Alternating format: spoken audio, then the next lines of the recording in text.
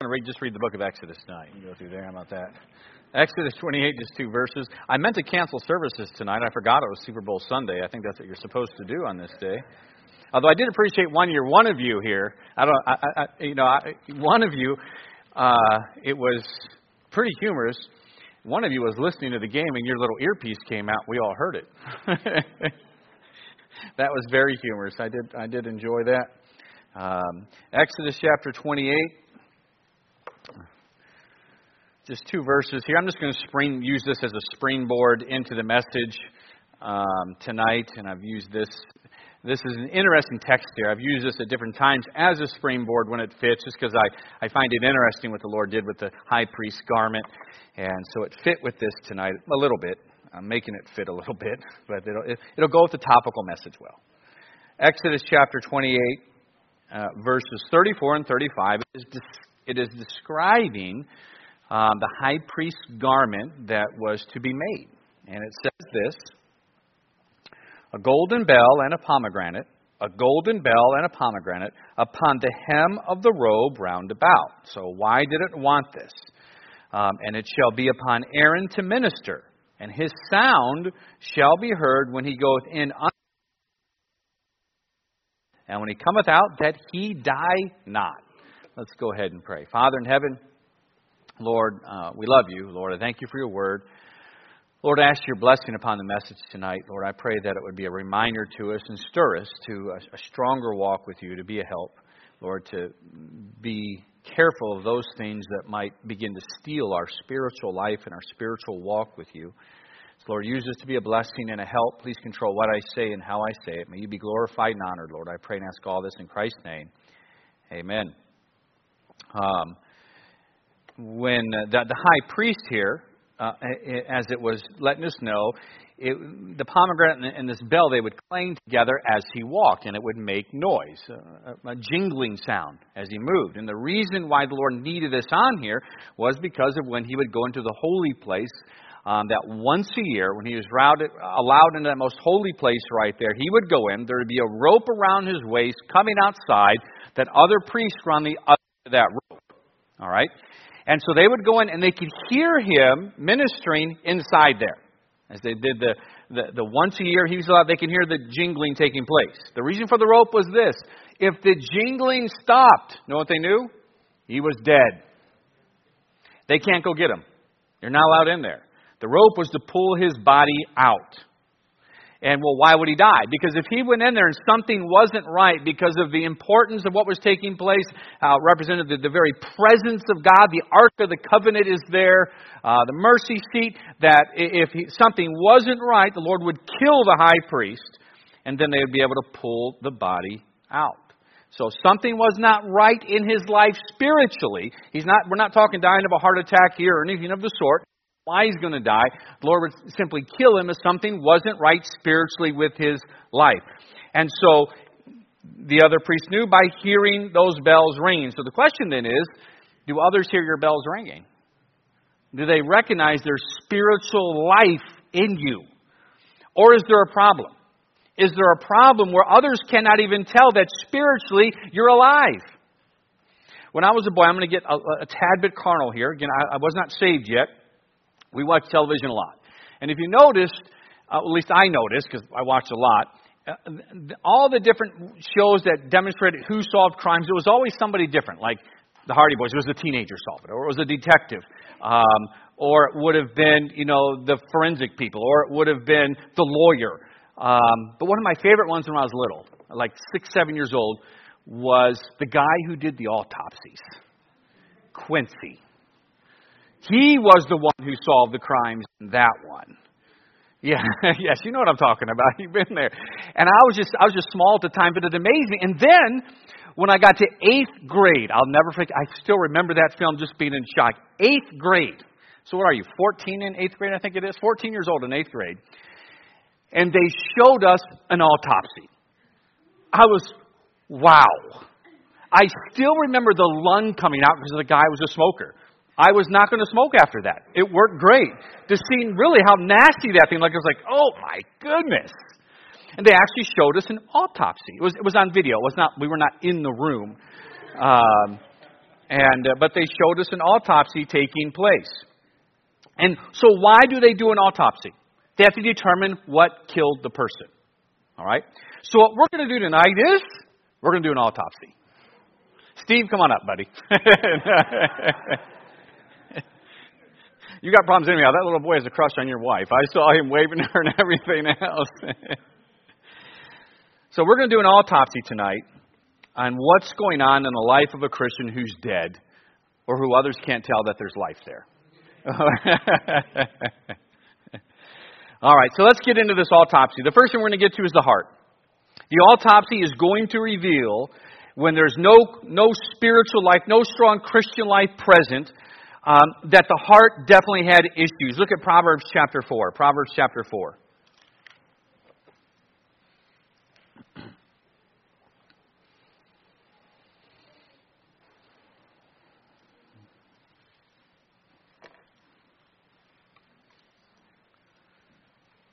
Proverbs chapter 4 and verse 23. Keep thy heart with all diligence, for out of it are the issues of life. So if there's a spiritual problem and others can't even tell that you're spiritually alive, we have to start at the heart. There's heart issues in your life. This is the first matter. If I was only to preach one point of this, this would be the point to preach because it all comes back to the heart. You have to protect it. You have to guard it because out of it are the issues of life. This is the depository, if you will, of our wisdom, our source of what affects our character. This is key. And if there's something wrong spiritually, you're going to notice trouble with the heart. And the wording here, by the way, implies in Proverbs 4:23, it's strong. It implies to guard above all else. To guard above all else. Out of our heart are the issues of life. It almost gives the idea here, especially knowing how they got water, which was a source of life. Out of it was coming life for a well. Especially if different issues were taking place within a community where enemies were close by. But one of the most well-guarded places would be the well. That had to be protected. That had to be protected. I mean, that's what that community was dependent upon for life. It's almost giving that imagery here with this verse to protect this, to protect your heart and understanding how important it is. But many times we leave our heart wide open. We don't put things in place to protect it.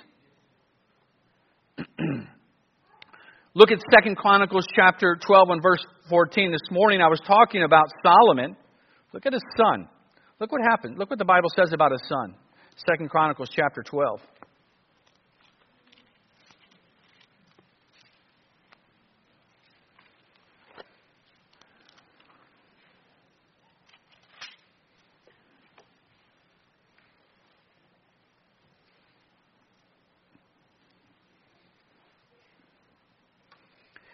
Now, we know Rehoboam, as I mentioned, things did not go well for him. And let me see if I want to go to another verse. I'm trying to think. Well, I'll just stay with this verse. One verse here. Verse number 14. 2 Chronicles chapter 12, verse number 14. Speaking of him, Rehoboam, and he did evil. Why? Because he prepared not his heart to seek the Lord. What started with him, what killed his spiritual life, started in his heart. And I'll get back to more preparations of the heart, because our hearts do need to be prepared. And you have to ask yourself the question tonight, what is your heart actually prepared for? So as we continue the autopsy of the heart, here's what we're going to find. Look at Proverbs chapter 28. So we have the heart of a Christian who is struggling. There's just no life there.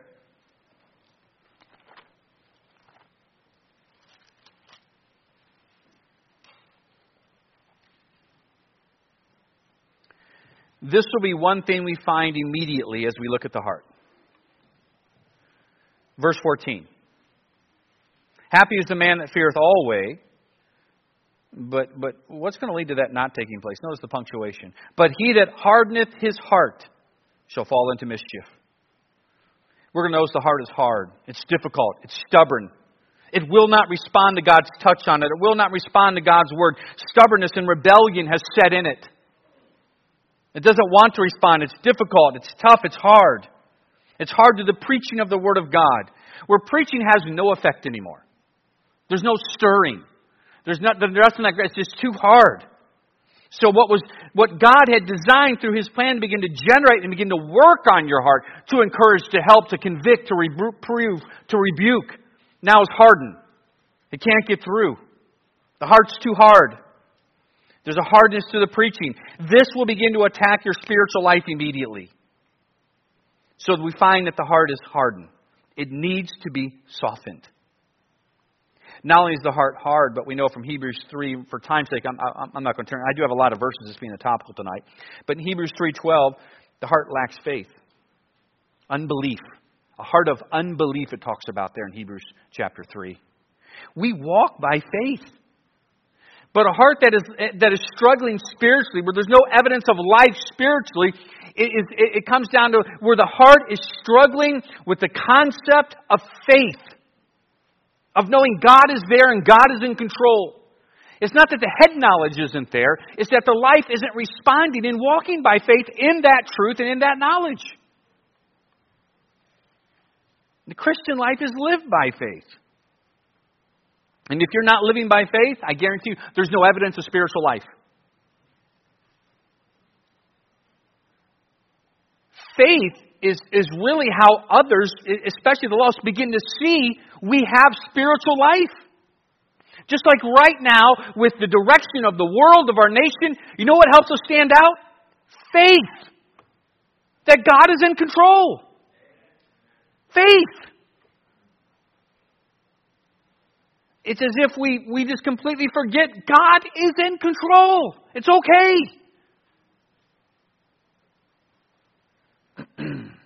But a heart will lack faith.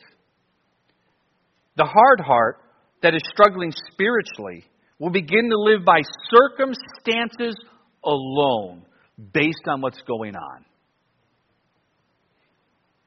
Thus, destroying any evidence of spiritual life. The bells aren't ringing. The bells aren't ringing. We also find out, and this is through several verses, about half-heartedness. Only half the heart is even trying to work. The other half is shut down. It's when it comes to the Christian service, when it comes to spiritual things, it's not a whole heart. It's more out of obligation. Half heart is involved. All right, this is what I'm supposed to do. Let's go to church. Yay! Half-heartedness. Half-heartedness in your Christian service will lead to a dead Christian life. You need a bypass done. Bypassing doubt, bypassing hardness.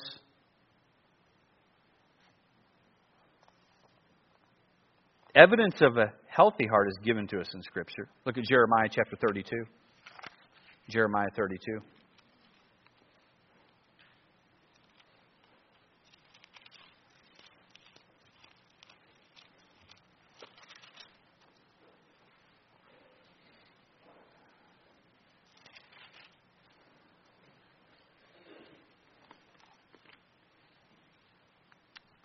I remember when I was in New Mexico, I referred to him many times. I was 19 years old when I got to New Mexico, I believe. I just entered the Air Force, finished all my training, all my schooling to get to my first assignment. There was a civilian there who was retired in my career, a real name Mr. Hughes. And he's still alive. We've even had some contact since I've been out of the Air Force. Even when I was on deputation, actually, we met up once when I was on deputation.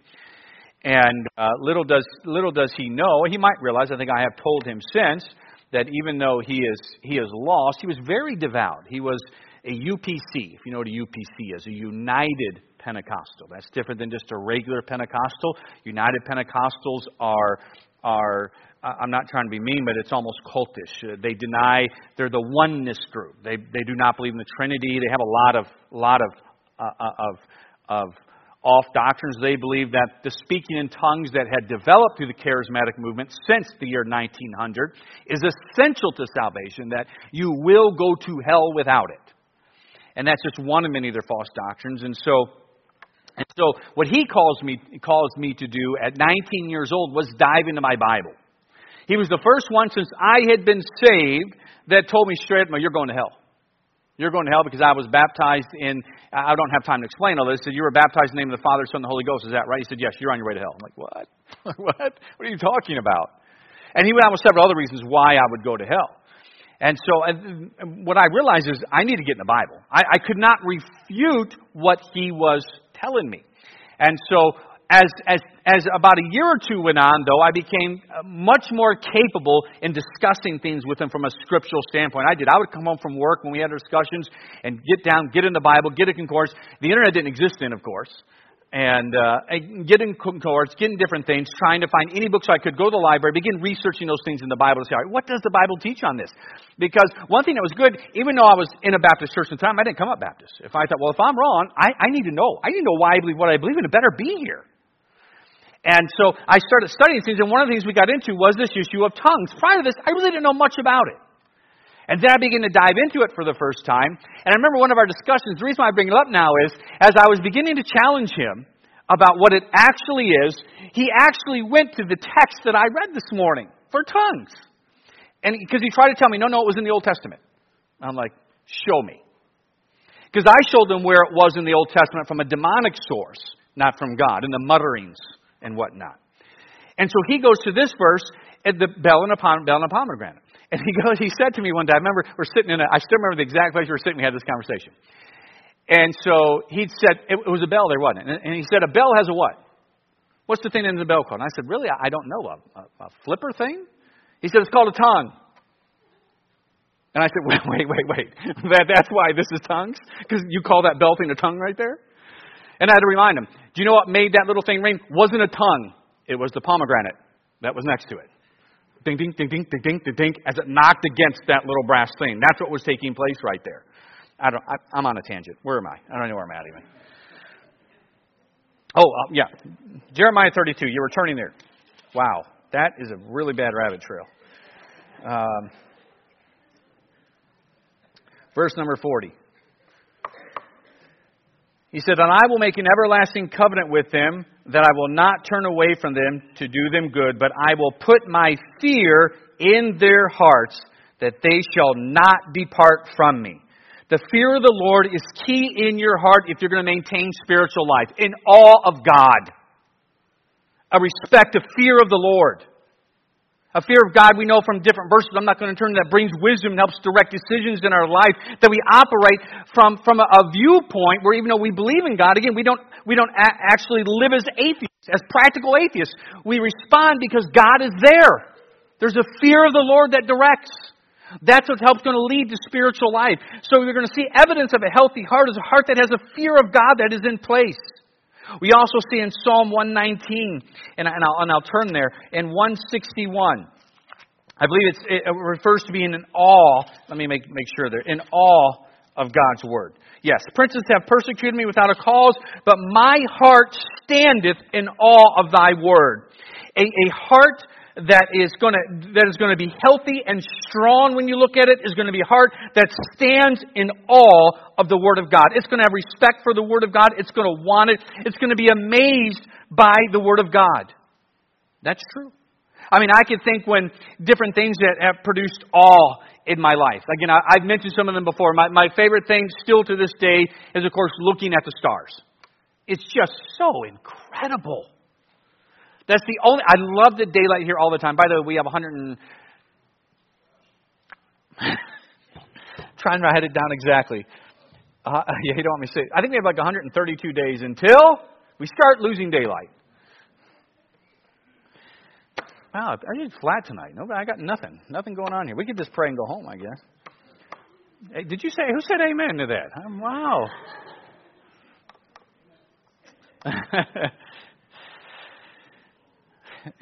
So anyhow, but during the daylight, the only thing that I do miss, I love all the daylight, is the ability to have a really dark night where it's warm out. Where it's warm out, all right? And you can look up into the sky at night and just be amazed.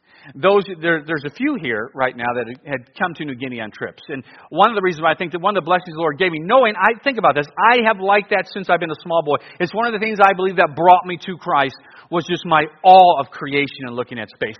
And then I get to spend 12 years, I'm not kidding, you can research this, look up different science things. The very island I was on, New Ireland, is thought to be one of the best places on the entire planet. It's equatorial, that you can view stars at night.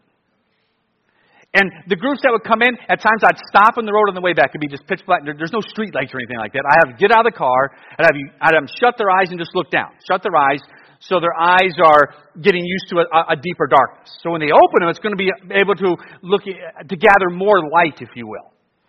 And then I say, open your eyes and look up. Just, yes, you've done it. You were there for that. Just seeing all the stars that would come into it. I mean, it's incredible. It gives you awe. Well, the same thing at times we should be in awe of is God's Word. I mean, think of it. The 66 books He's put together for us. This canon of Scripture. All the truth that is here, giving us what we need. It's amazing. A heart that is healthy will have a respect for God's Word. And then look at Ezra chapter 7, the book of Ezra. Ezra, again, is he's a man I have great respect for in the Word of God. He had a very challenging task. And this is another indication of a healthy heart. This is essential to having a healthy heart. I referred to it once earlier. Look at Ezra 7:10. For Ezra had prepared his heart to seek the law of the Lord and to do it, and to teach Israel and statutes and judgments. That's the order it goes in right there, by the way. That's how that takes place. A healthy heart is a heart that is prepared to seek God. Please, I say this all the time, and it's so true. Your spiritual battles are won before they're ever fought. It's in the preparation time. It's in those times that you have your heart prepared and ready for battle. It's too late if you're preparing for the battle when it hits. When I was in the Air Force, we always did the exercise, especially when I went to Korea. Military exercises were all the time. They didn't want to wait until the battle started for that to take place for us. To know what it's like to have to get into full chemical gear and try and work and try and respond, or how to respond when different things and chaos is taking place. So they tried as best they could to simulate that. When it comes to our spiritual life, there's a preparation in our heart that is prepared to seek God and to do it. A healthy heart needs that. You got to get your heart in shape. So we look at the heart. As we go through the autopsy, we're done looking at the heart now. We're going to the second thing we're going to look at. As we look at the overall condition of the body of a dead Christian, we notice something becomes very obvious. Malnutrition. Starvation setting in. We know, as Christ said in Deuteronomy chapter 8, says, man doth not live by bread alone, but by every word that proceedeth out of the mouth of God. There was a lack of God's word feeding that soul. It wasn't what it should have been. You know, too often, instead of feasting on the Word of God, what we do is it's a breath mint. It's a breath mint in the morning before we head out. Pop. Okay, I'm good. We don't feast on it. You try surviving on a breath mint all this week. Let's do that. Only thing you can eat all this week is a breath mint. That'll be good for some of you, by the way. Just kidding. I don't even like that. I don't know what's going on. But what prevents it, I should not preach when I'm tired. I do know that.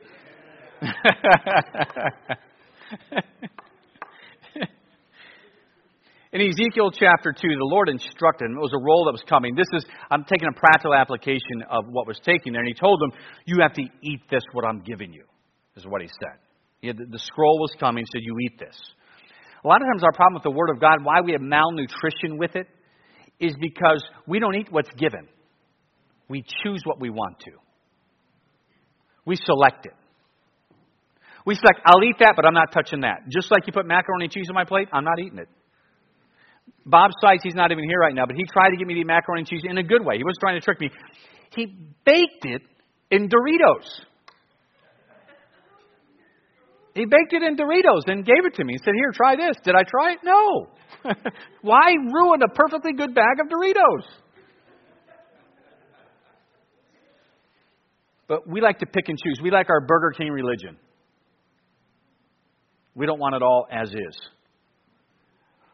What we agree with, we'll take, but what we don't. And that just leads to malnutrition in your life. You're missing those key essential vitamins that the Word of God is to give you that you have chosen to reject.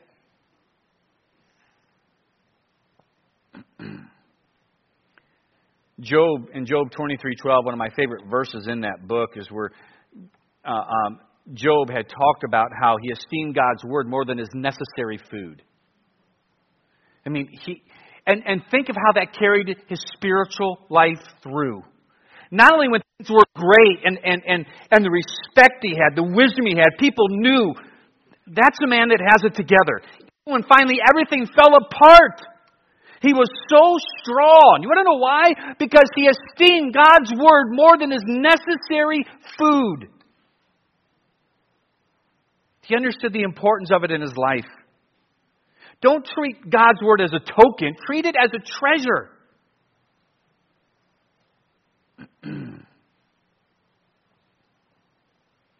When you begin to live by God's Word, you begin to realize it's important. Its importance in your life. Allow it to control you instead of your phone. We know from Psalm chapter 1, a popular psalm, it's God's Word that will allow us to flourish and grow. To be like a tree that's planted by those rivers of water. That can produce that fruit. God's Word has to be in that proper place in your life. To meditate upon it. To listen to the preaching. Allowing your spiritual life to begin to flourish. So that the bells are ringing. And then lastly here this evening, as we look at the autopsy, we notice one part of the body that's really strong. Looks okay. There's no evidence of damage. There's no evidence of use, for that matter. And that's the knees. The knees are in great condition because there's no praying. There's no praying being done. If you want those bells to be ringing, boy, that prayer life has to be important to you. You have to be faithful to that thing. Perhaps the Christian life is dead because the person is filled with worry. Instead of following Philippians 4:6, be careful for nothing, but in everything by prayer and supplication, let your requests be made known to God. And the peace of God which passes all understanding shall keep your hearts and minds. But maybe that's what's killing the spiritual life. And it's prayer and realizing it's not just saying words. It's not the motion of prayer that does anything. If you think that, you're wrong. You're going to be sadly disappointed. It's prayer to God, the Creator. Prayer to God. Nothing can be more sad than a Christian who worries about everything when he's supposed to know God's in control. It is the power behind our Christian life. Look at Mark chapter 9. This will be the last text we turn to. Mark chapter 9.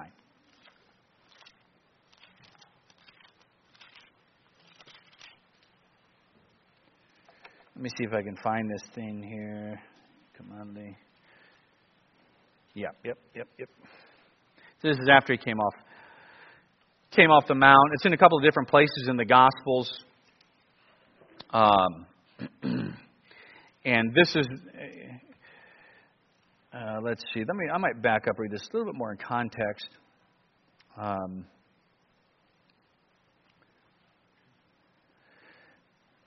Verse 17 I'll read. We can go back to 14. I'll start in 17. I'm going to read just a couple of verses of it, not all of it. And one of the multitude answered, Master, I have brought unto thee my son, which hath a dumb spirit. And wheresoever he taketh him, he teareth him, and foameth, and gnasheth with his teeth, and pineth away. I spake to thy disciples that they should cast him out, and they could not. So Christ heals him. And then let's pick it up later on now. So Christ does heal his son. Look at verse 28. When he was come into the house, his disciples asked him privately, Why could not we cast him out? And he said unto them, This kind can come forth by nothing but by prayer and fasting. Now, the point, there's a lot there we could preach on with that, but the point I simply want to draw from is it's one of the texts that we can see the importance of prayer in our life in giving some power to us spiritually. That it's not going to be present without it. That there's something to it in that commune that we have with God. where we're in that closer relationship with Him, and prayer is evidence of that. And we all know it. The very first thing that's going to be attacked, and that when you determine you're going to be faithful, is going to be your prayer time. That's going to be attacked. You have to determine to stay faithful to it, because it is what allows us to go to God where our mind isn't filled with worries and cares. We're talking to the Creator. And you do have that peace that hits you. I've given it to Him. He's in control.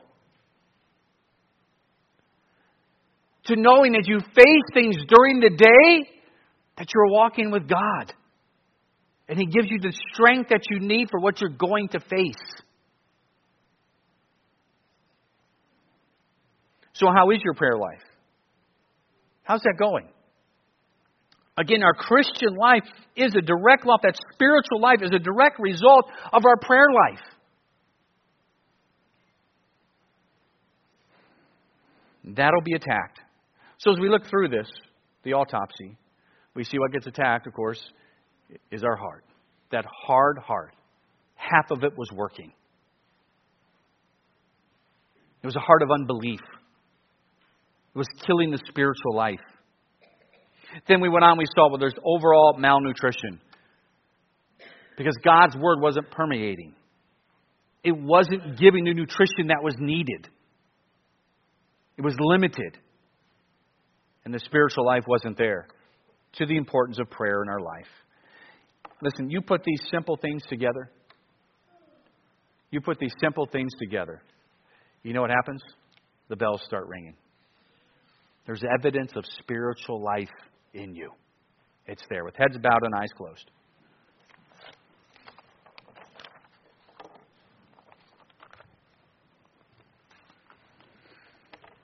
Now, this message certainly was directed to Christians, but perhaps you're struggling right now, and you're not certain that if you're to die right now, that you'd go to heaven. Think about that. If you're to die right now, where would you go? Because you will die, and you will stand before God. He will judge you. Think about that. You will stand before the Creator. He will judge you. And the worst part is this. I'm not playing. This is dead serious. You're guilty. When He judges you, you have broken His law. All of us have. Something has to take place when you stand before God where you look perfect. That's why Jesus Christ came to this earth. That's why God became a man, to make you look perfect before Him. When He went to that cross, He took all of your sin. The reasons why God was going to judge you. He took it upon Himself, and the Father judged Him so that He could give you that perfect life He lived. If you're here right now, say, Pastor, please, I need you to pray for me. I don't know that I'm going to heaven. I don't know that if I were to die right now that heaven is my home. Please pray for me. Would you just raise your hand? Let me see it real quick. Just put your hand up and let me see it.